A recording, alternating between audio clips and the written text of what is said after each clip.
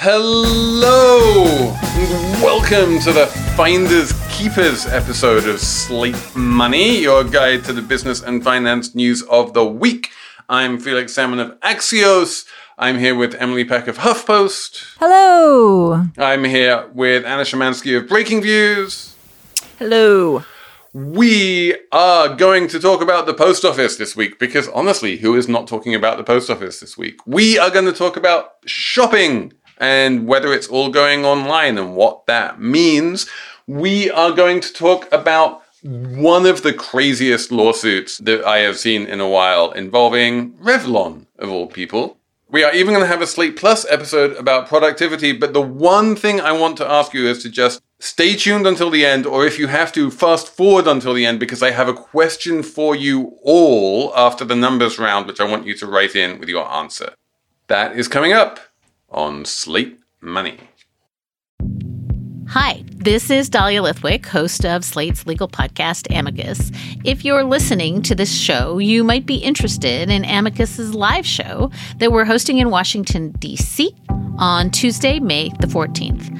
My colleague, Mark Joseph Stern, and I will be talking to some amazing guests, including Sherrilyn Ifill and a sitting state Supreme Court justice, all about how originalism, a relatively recently invented way of interpreting the Constitution, has taken over the Supreme Court and radically reshaped the law.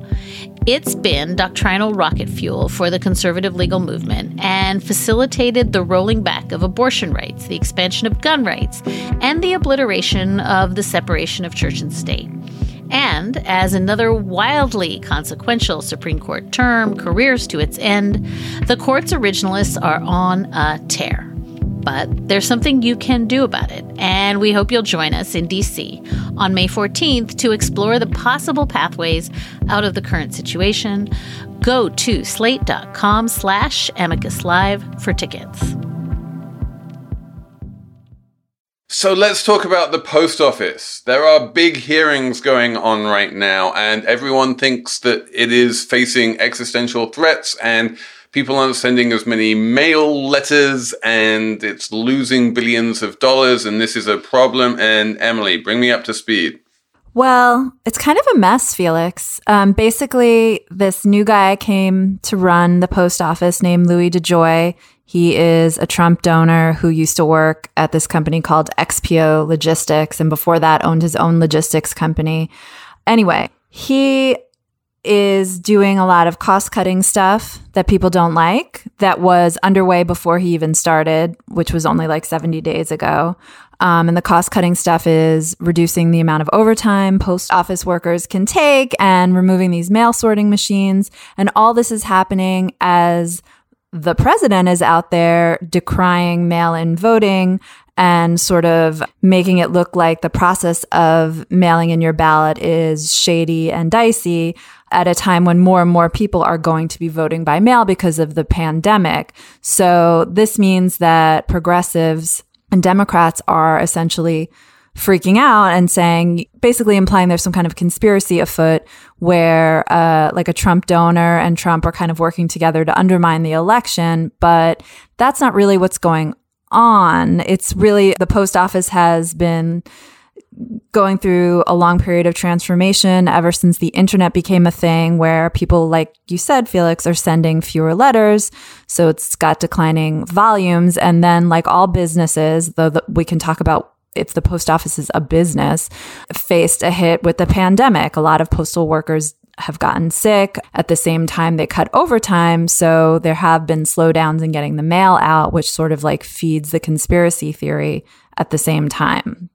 So I want to jump in here and say, like, the big picture is bad, and it has been bad for years, and it is going to continue to be bad for years. And there are big structural problems in terms of the way that the Board of Governors is appointed by the government and various other problems involving healthcare benefits. But the short-term problem is actually not as bad. There's no immediate cash crunch. The Post office has billions of dollars. If you ask for a ballot and your state is remotely competent, you should get your ballot in plenty of time. If you mail it back in plenty of time, you should be fine. You do not need to mail it back. You can just drop it off at a ballot box or drop-off box or something like that. And the president has done a very good job of politicizing this whole thing. The Democrats, honestly, have also done a very good job of politicizing this whole thing and making it seem like the election is at stake. And I kind of don't think it is. And people should just be aware of this, as the post office is a big problem. I do agree that the optics of Louis DeJoy look terrible, but I don't think that there's some grand conspiracy to delegitimize the entire election. I do think that Trump is going to try and delegitimize the entire election, whatever happens with the post office, and he'll take any excuse, whether it's based in fact or not. But Anna, where do you stand on this? Yeah, I think we're probably all basically on the same page that the conspiracy is definitely massively overblown. The state of the post office it's a little complicated because obviously a lot of their losses are non-cash losses because as you alluded to, Felix, they have to account for all of these healthcare and retirement expenses. However, it is certainly true that as the economy changes, the post office has had trouble. They actually didn't have a particularly horrible quarter, but that was mainly because of census ballots or census that more than anything else, if you kind of look at their financials. And moving forward, they are definitely, going to take a hit. The thing with the post office, though, that I always find a little odd is that, it's not really a business. Part of the reason we have a post office is because you have routes that will always be uneconomical for private enterprises. There's a reason that FedEx isn't going to want to go to that random guy way the F out there. And that's why we have a post office, to make sure that everybody can get their medication that they're getting through the mail. By definition, that's going to lose money. If it wasn't losing money, then it would make sense for a private company to do it. So there's a part of me that sometimes thinks the way we talk about the post office is a little odd. Oh, it's really dumb. And also, the post office is a natural monopoly. It's one of those things which exists in basically every country in the world. It's a monopoly in every country in the world for very good reasons, because it only makes sense for one entity to do this. It is very rare for the post office to be particularly profitable in any country in the world. And the fact that the post office has been able to fund itself internally up until this point is a sort of American exceptionalism thing, which I think a lot of Americans don't understand. Here's my favorite data point. The US Post Office delivers 50% of all of the mail in the world. It's no one else sends remotely as much mail as Americans do. And it's only because Americans send enormous amounts of mail. And, we've talked about this in the past, that people literally send checks in the mail to each other, paper physical checks in the mail to each other and put them into their bank account. In 2020, this is a common thing that happens millions of times a week. And this kind of thing is embedded into the American culture in a way that it just isn't anywhere else. And because of that, the post office has been able to be vaguely self-sufficient up until this point. I think it's pretty obvious that it won't be completely self-sufficient going forwards, again, depending on how you look at the accounting. And so my point in my newsletter this week was we just need to get away from this convention that the federal government pays no money to the post office. And the minute you get away from that convention, then the federal government can just fund the post office to the degree that it needs to be funded and problem solved. Yeah, it's just this weird and, to my mind, inexplicable rationale, mostly coming from Republicans and conservatives, that the post office needs to be self-sufficient, it needs to be a business, and people want to privatize it, which, again, I don't really understand. It's a service. If you look at the polling, a lot of people are writing stories about the post office right now, sharing the polling information, and it's 90% of Americans like the post office.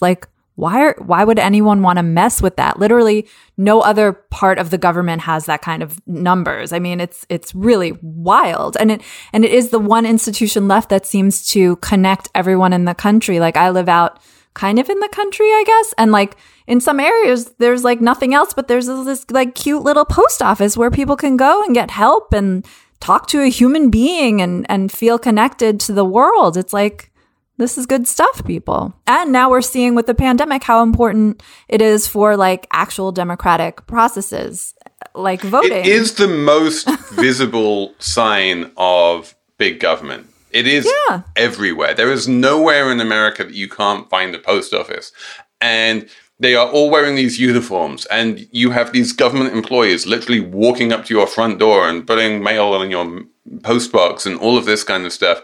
And so on some level, I can kind of understand why the small government arm of the Republican Party would rail against it. It's a little bit like gas prices. They're not the most important thing that we spend money on, but they are the most salient thing that we spend money on because we see them in big glowing letters every time we drive down the road. And the post office is like the most salient part of government that we see every day.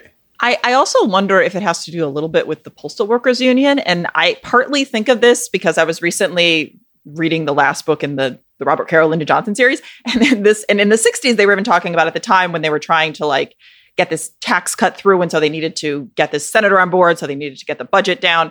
And the hardest time they had was with the Postal Union. And it does seem like this has been something that's actually kind of been a long-standing issue that a lot of small government types have had. So I do wonder if that's been part of the push as well. I think we have seen a lot of information now. I think the Postal Union has been trying to get people to pay attention to the post office for a long time and the cuts that have, like I said, have been going on for a while. And the combination, Donald Trump and the pandemic have like allowed the Postal Union to finally, people are listening to these guys, you know, they've been raising the alarm for a while. And the other thing I wanted to say about the post office is, in terms of thinking about wanting to cut it and all this, they have a huge workforce, right? It's like 660,000 employees or more, and more than a quarter of them are African American, which is just something to think about. It's a post office job has been like a good entryway into the middle class, stable job, good benefits. So for the people who want to cut that workforce and to privatize it, it's just an interesting coincidence there. It's not clear that privatizing the post office would actually involve cutting the workforce either. Like, I don't think it's a deeply inefficient organization. It is certainly a heavily unionized organization. And, you know, it is conceivable that if it was privatized, then the private sector owners would drive a harder bargain with the union. Maybe they wouldn't. I don't know. But what you definitely see is this thing that you see with a lot of industries that have been unionized for decades, which is that there's been years and decades of negotiations over pay, basically, which is the most important part of any worker's job. And the way those negotiations invariably end is the unions want more money, the owners don't want to pay more money. And so the way they fudge it is by improving the benefits, the pension benefits and the health benefits in retirement. And that means the owners don't need to pay more money because that's all 20, 30 years in the future, but it's great for the workers because they get awesome retirement benefits. And that's fantastic as a short-term band-aid, and it's absolutely terrible as a long-term solution. And one of the reasons why the post office has been running these enormous non-cash deficits is because those health and retirement benefits are coming home to roost at this point, and this is just the worst possible time for that to be happening. And those kind of deals work in a growing industry, and they just completely kill any kind of shrinking industry. And that is, just very broadly, why you can't fix this problem with a, silver bullet like privatization or a one-off appropriation from the government to the post office. It needs to be like an ongoing annual subsidy, or the one thing we have talked about on this show in the past, postal banking, which would solve a bunch of problems. Maybe. We don't know for sure, but I'm pretty sure. Yeah. Okay, fine. The post office is a business. If the post office is a business or business adjacent, then what it needs to do in order to stay alive is to innovate. And one of the things it could do to innovate would be do new stuff, offer new services, really modernize, right? And one way of doing that would be banking. I think we should do it. It probably would maybe solve all the problems. And it looks like Anna looks highly skeptical. We can have a whole nother segment another time about some of my concerns about postal banking. But yeah, so that's not going to happen anyway because the banking lobby is way too strong. Although the one overriding reason why I believe that postal banking would be a good thing is precisely the fact that the banking lobby is so incredibly opposed to it. Like, they know how much competition it would provide. Like, they spend billions and billions of dollars on building branches just on certain urban street corners. If every single post office in the country automatically became a bank branch, that would be the biggest bank in the country overnight and would have just incredible market penetration. Apple Card is the perfect cashback rewards credit card. You earn up to 3% daily cash on every purchase every day. That's 3% on your favorite products at Apple, 2% on all other Apple Card with Apple Pay purchases, and 1% on anything you buy with your titanium Apple Card or virtual card number. Visit apple.co/card calculator to see how much you can earn. Apple Card issued by Goldman Sachs Bank USA, Salt Lake City branch. Subject to credit approval. Terms apply. Hello, I'm Imi Harper. On the Slow Newscast from Tortoise, I tell the story of how a Hong Kong billionaire was silenced. I got bombs thrown into my house. I got people came here, ransacked my computer. And I got people threatening me. I got this and that, but I'm safe. And what it reveals about the freedoms Hong Kong no longer enjoys. Listen to Hong Kong's rebel billionaire on the Slow Newscast, wherever you get your podcasts.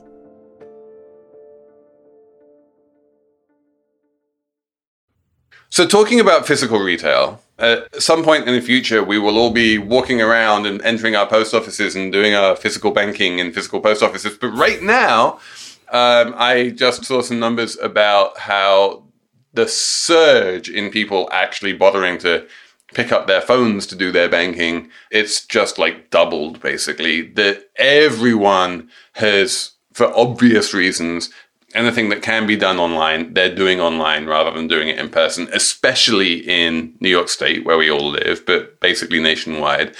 And the equally obvious corollary to that is that if whatever you are now doing online that you used to do in person is something that you are no longer doing in person. And the implication of that is that anyone in the physical retail world is hurting badly. Anna? This is one of these things that, like many things with COVID, there was an underlying trend and COVID has accelerated it. Bricks and mortar was obviously having issues before then, especially certain like large department stores. And unsurprisingly, those are a lot of the names that we've seen now go into bankruptcy. I agree that, yes, we're clearly going through a massive transition that has been sped up. Personally, I think long term, this is not a bad thing. I'm inclined to agree. I think that, stores play an important role. And one of the signs that they play an important role is that retail rents have been going up quite a lot. And what happens is that at the sort of big economy level is that as stores make more and more money and become more and more productive, those profits get siphoned off literally in rents by landlords. And now as people spend less time in physical stores and more time ordering stuff online, those rents are going to come down. And that's going to be bad for commercial real estate landlords. And no one is crying for them. Yeah, I mean, I think it's a really complicated situation. I mean, everyone's spending money online and things like online grocery shopping has finally taken off. I think this has been in the works for like 2 decades. Everyone's been saying, we're all going to buy our groceries online. Now, finally, people are doing it. But the question is like, when this is over, if this is over, assuming it ends, I don't know anymore. Who wants to keep doing that? I just wonder, like, at the end of it all, what is going to stick, I think is a really big question. And some of the retailers that are surviving now, the brick and mortars like Home Depot and Lowe's and things like that, where people are now spending all of their money instead of taking vacations, they're just like building new bathrooms and stuff, the rich people anyway. Like, what's going to happen there, I think, is a big question. And I mean, ultimately, I think people will want to go back to in-person shopping again. And when they do, like, who is going to have the means to create those businesses and things? It seems like a lot of open questions. I really think a lot of this is going to stick. I could be 100% wrong. And again, some of this is anecdotes from just speaking with people who have not done as much of this online shopping and then now have and are like, actually, this is way better. And there are many different iterations of this, or many different versions. You know, you have the pick up at the store, you have actually delivered to you. You have a lot of these things that are frankly just better because the shopping experience is not great for most people. Like going into a store and wandering around to find things is not something a lot of people necessarily enjoy. And one of the things you've heard, if you've listened to like investor calls for so long with a lot of these places, they all talk about their needing to like build up this digital infrastructure and blah, blah, blah. And then a lot of them haven't. And now they've seen that the ones who did that, like Target, have done significantly better. And so now you're seeing a lot of these places really speed this up. And this is the kind of thing that long-term can really, really good for economy because this is the type of investment that can lead to productivity growth.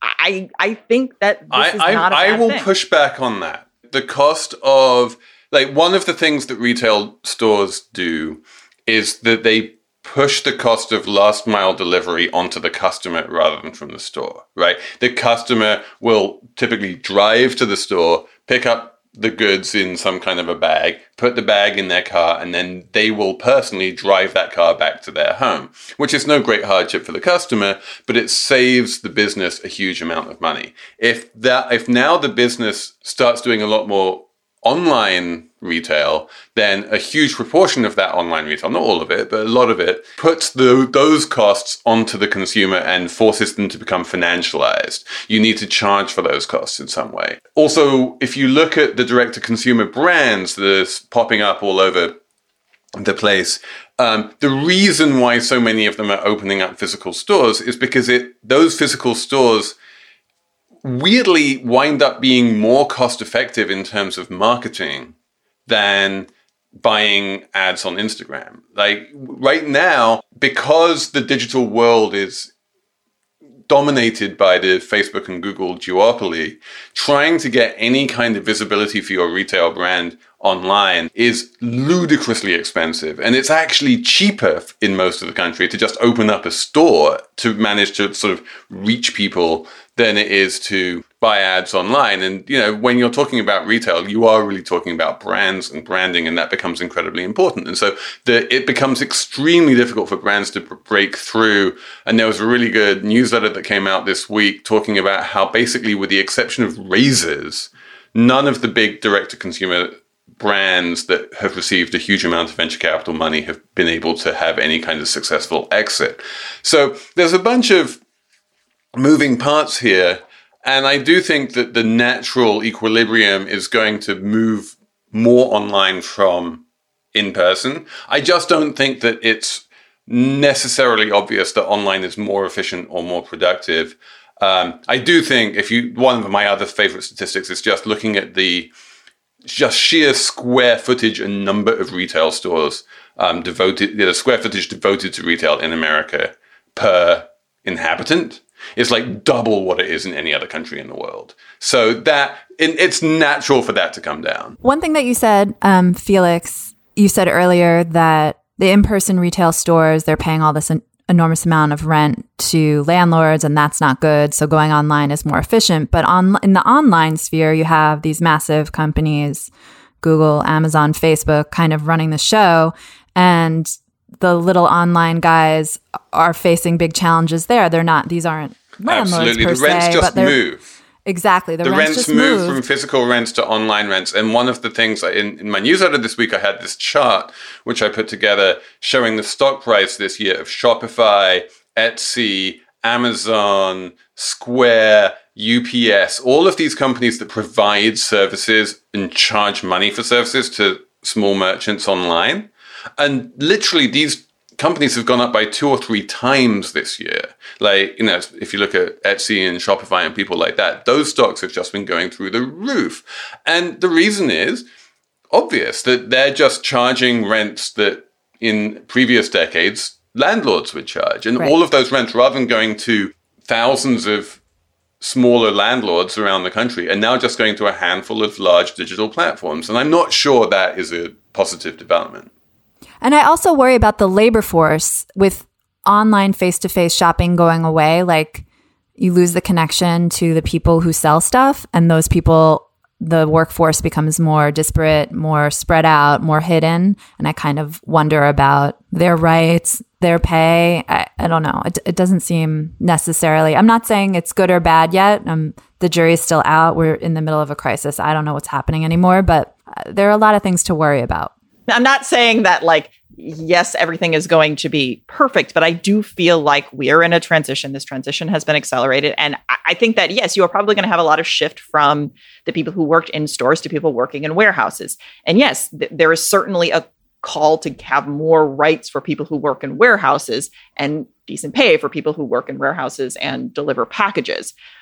But I don't think we need to kind of cling to the idea of, oh, well, somebody worked at a store and you had this connection with someone at a store. I don't know. Most people, when they go to stores, I don't really think they have much of a connection with the people who are selling them. Like, so I miss going to stores so much, Anna. Like, we're about to do back to school shopping here, and I have to do it all online. And I think there are a lot of people out there like me who would love to go to a store and like try on some stuff, who don't want to return a bunch of stuff.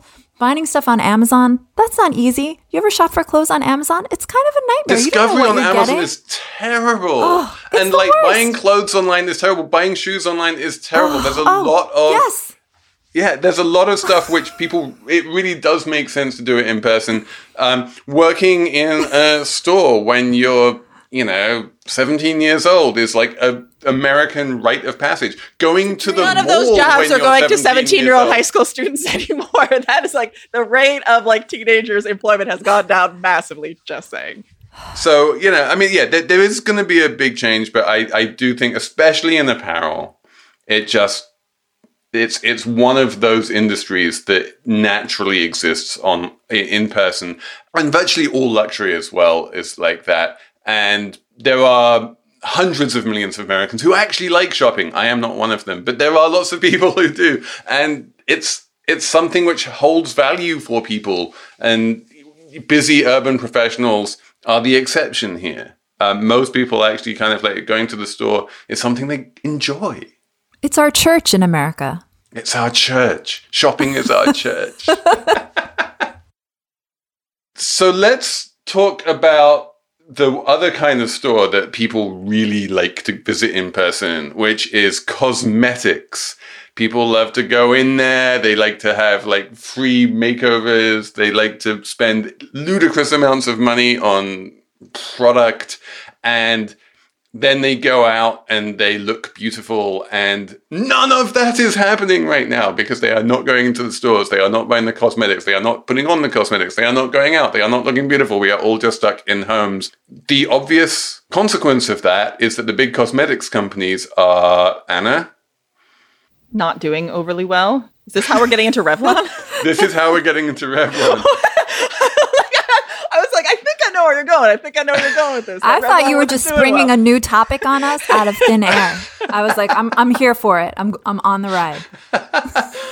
No, I am talking about Revlon, which at the height of the cosmetics boom decided to spend untold billions of dollars to acquire Estee Lauder. And in order to acquire Estee Lauder, it needed to issue a bunch of debt. And it issued a bunch of debt in the form of a syndicated loan. And a bunch of hedge funds ended up owning that loan. And that loan is now trading at about 30 cents on the dollar because it's never going to be able to pay back that money. And this is the world's longest way of getting us into a story about how Citigroup sent $900 million accidentally.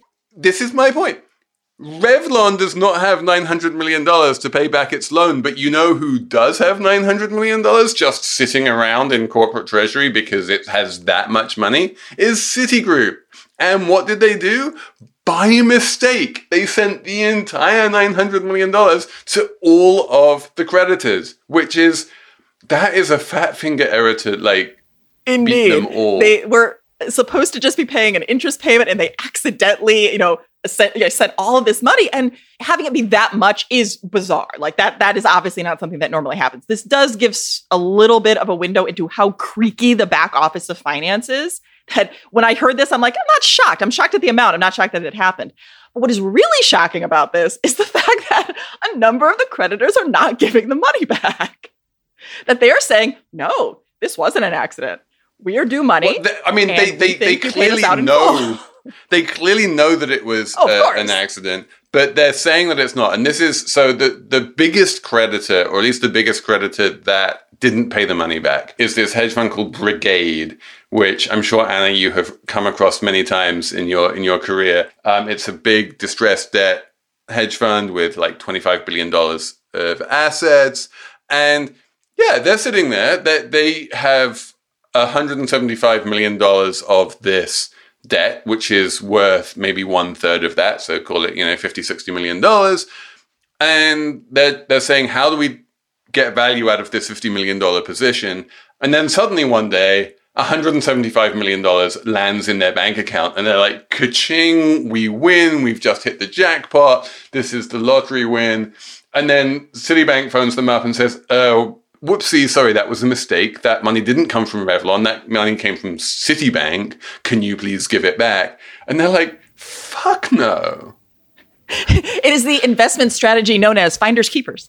To me, it just shows that the finance industry lives in a completely different moral universe than everyone else. And like, they don't have to play by any of the rules that normal people do. Like, we all can be shamed for, I don't know, like getting a stimulus check we didn't need or something. And like, that's really bad. But like, hedge funds are like, fuck you, I'm keeping all this money. I know it was a mistake and I know it's wrong and I don't care. And everyone's like, that's really brave of them. It shows just how hardline and tough they are. I mean, it's nobody's saying that. That's the strategy. Felix said in his newsletter that the strategy was for this hedge fund to show like how like tough it is, basically, or how hard it is, right? That was my theory. Anna, do you have a different theory? Why are they doing this? Because they're almost certainly going to get forced to give the money back at some point. Yeah, I mean, you're probably right that like they just think like, we have amazing lawyers, so we're going to try to find. But I mean, at the end of the day, the idea that they would possibly ever be able to take on all the lawyers that Citigroup could put up, I think is unlikely.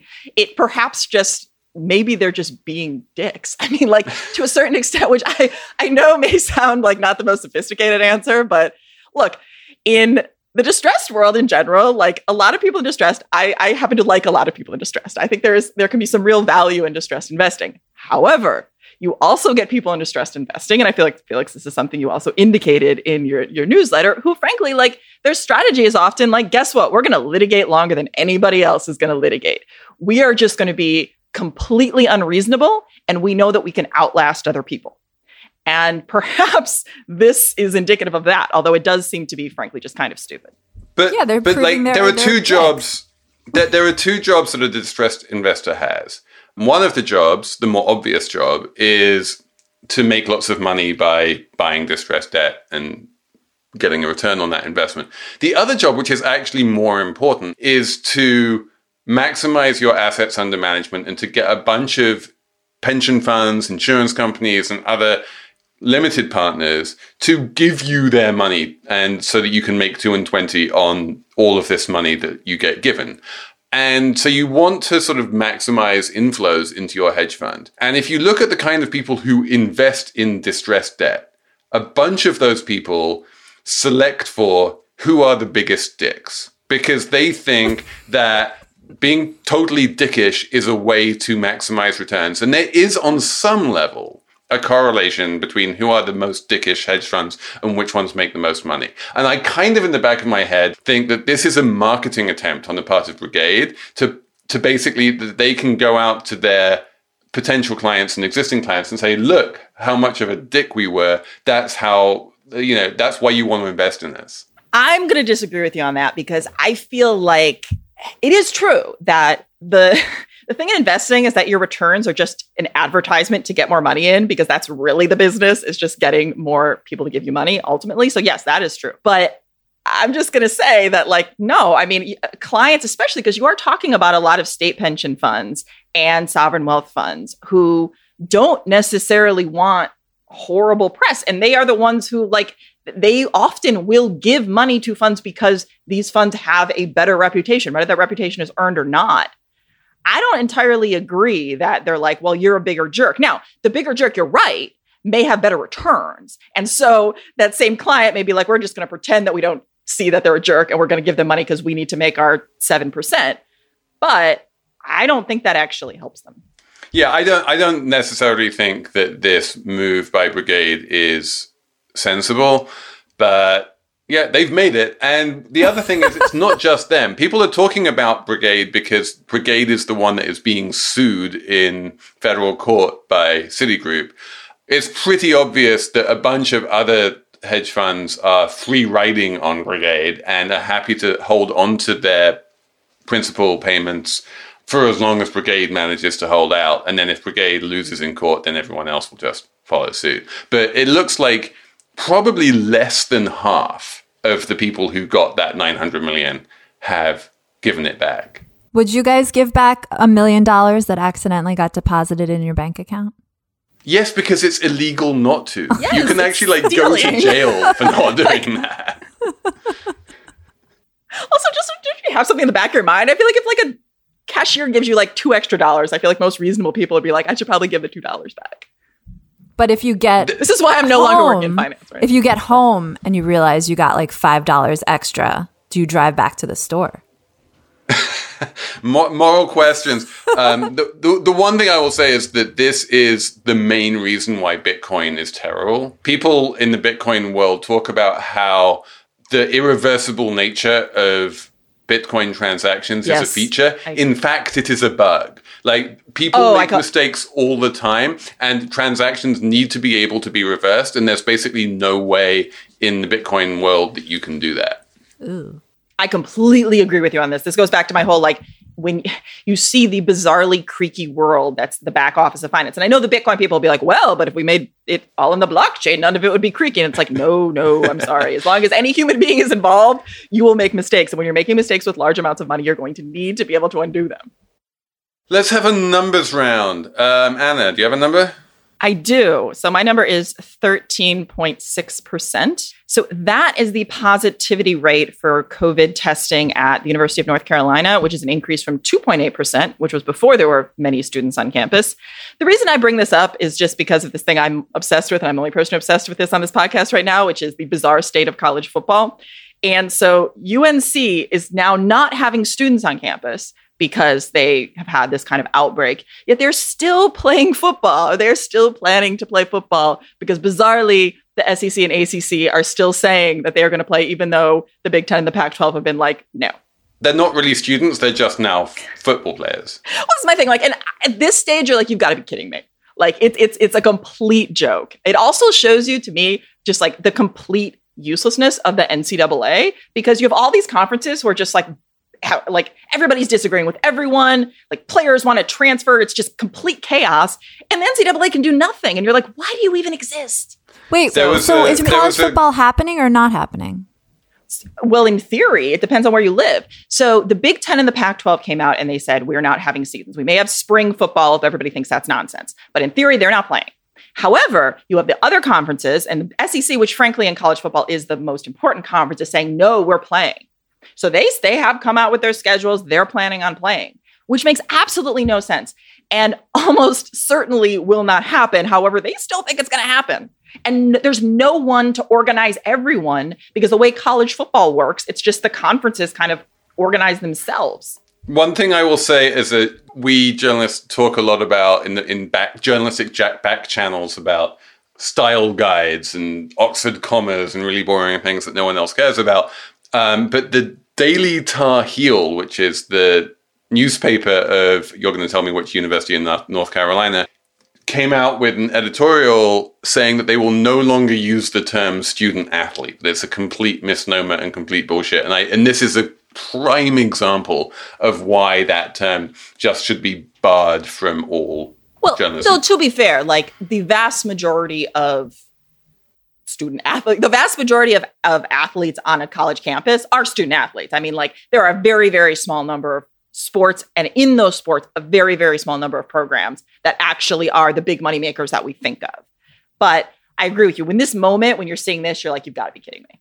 I have a number 2. It is 4.4 million, which is the number of phantom people who have applied for unemployment benefits since the week of March 21st when the pandemic started. And I'm not talking about people who don't exist. What I'm talking about is a statistical artifact from the seasonal adjustments that the Bureau of Labor Statistics does to the initial unemployment claims numbers. The initial unemployment claims numbers have been much higher, significantly higher every single week than the actual number of people claiming unemployment, because they do this thing called seasonal adjustment.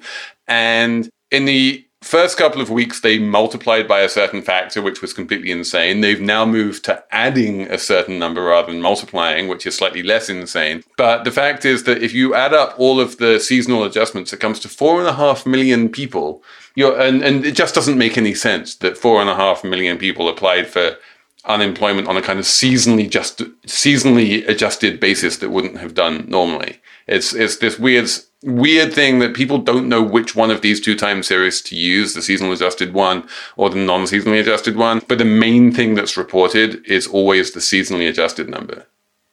No, it just goes back to a little bit of what we were talking about last week about how at this moment statistics are like kind of pointless because like normally obviously you want seasonally adjusted because you want to be able to compare based on because there are seasonal factors that affect things. But in this moment where everything's just nuts, so much of the data we get, just people draw conclusions from data that may be completely ridiculous because the data itself isn't necessarily that useful or accurate. Wait, I don't, maybe I lost the thread here, but what are you saying?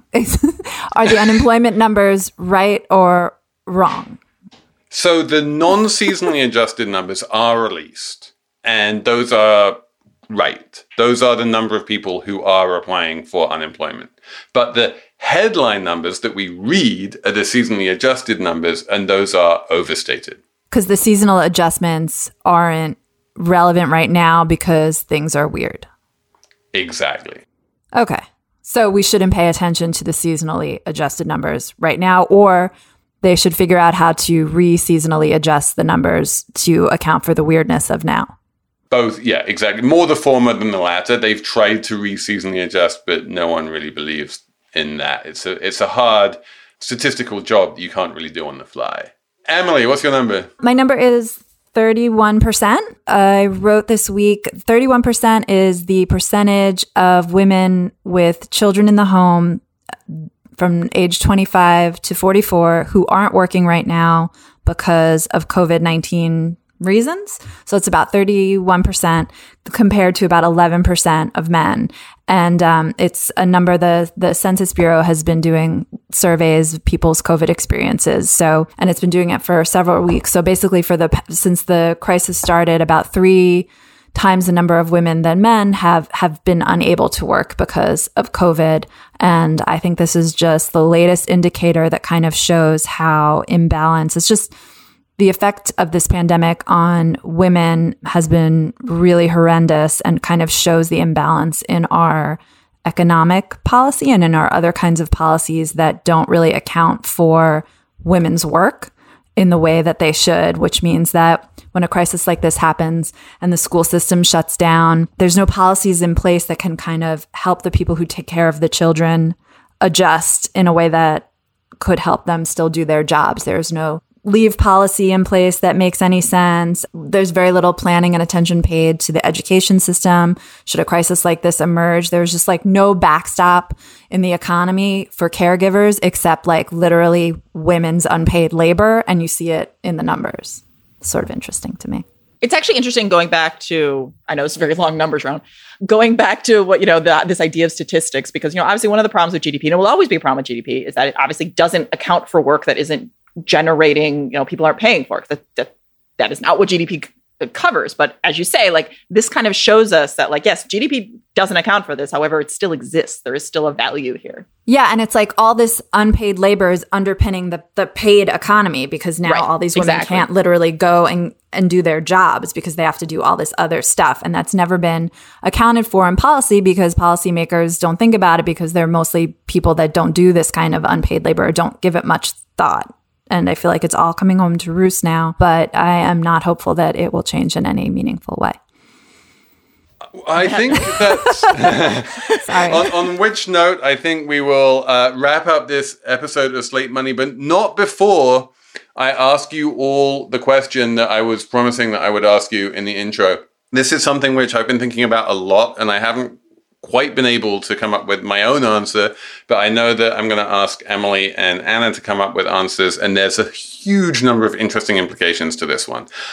Here's the thing. I have a good old-fashioned 6-sided die, and I will roll it as many times as you like. You just need to give me a number. It can be 1, 2, 3, 4, 5. It can be 100 if you want. Any number you want. I will roll it that many times. And then I am also like a multi-billionaire. I have no counterparty risk. So if I promise to give you money, I will give you that money. You give me a stake. It can be $10. It can be $10 million. Just give me the money, and then I will roll that die as many times as you specified. Every time it comes up 1, 2, 3, or 4, or 5, I will double your stake. So if you start with $1, and let's say you say roll it 3 times. I roll it and it comes up at 2, you've got $2. I roll it, it comes up at 5, you get $4. I roll it, you come up 3, you got $8. The only thing is if it comes up at 6, it'll get zeroed out. So if it comes up at 6, it all goes to 0. And then obviously if I keep on rolling, it doesn't matter because twice 0 is 0. So the question is, how many times do you want me to roll this die? And how much money do you want to stake? This is obviously a positive sum game. You have a 5-6 chance of doubling your money, which is a great bet. So please write in to slatemoney@slate.com and tell me how many times are you going to ask me to roll the die and how much money are you going to put up. And you can either do that in a dollar amount or you can do it as a percentage of your annual income. So let's say you earn $100,000 and you want to put up $100, that would be 0.1%. I'm super interested in how people answer this question, and I will talk about some of the different ways you can think about it and what it means coming up on some future episode of Slate Money, which was, as ever, produced by the great Jessamine Molly. Thank you for producing this, and we will talk to you next week on Slate Money.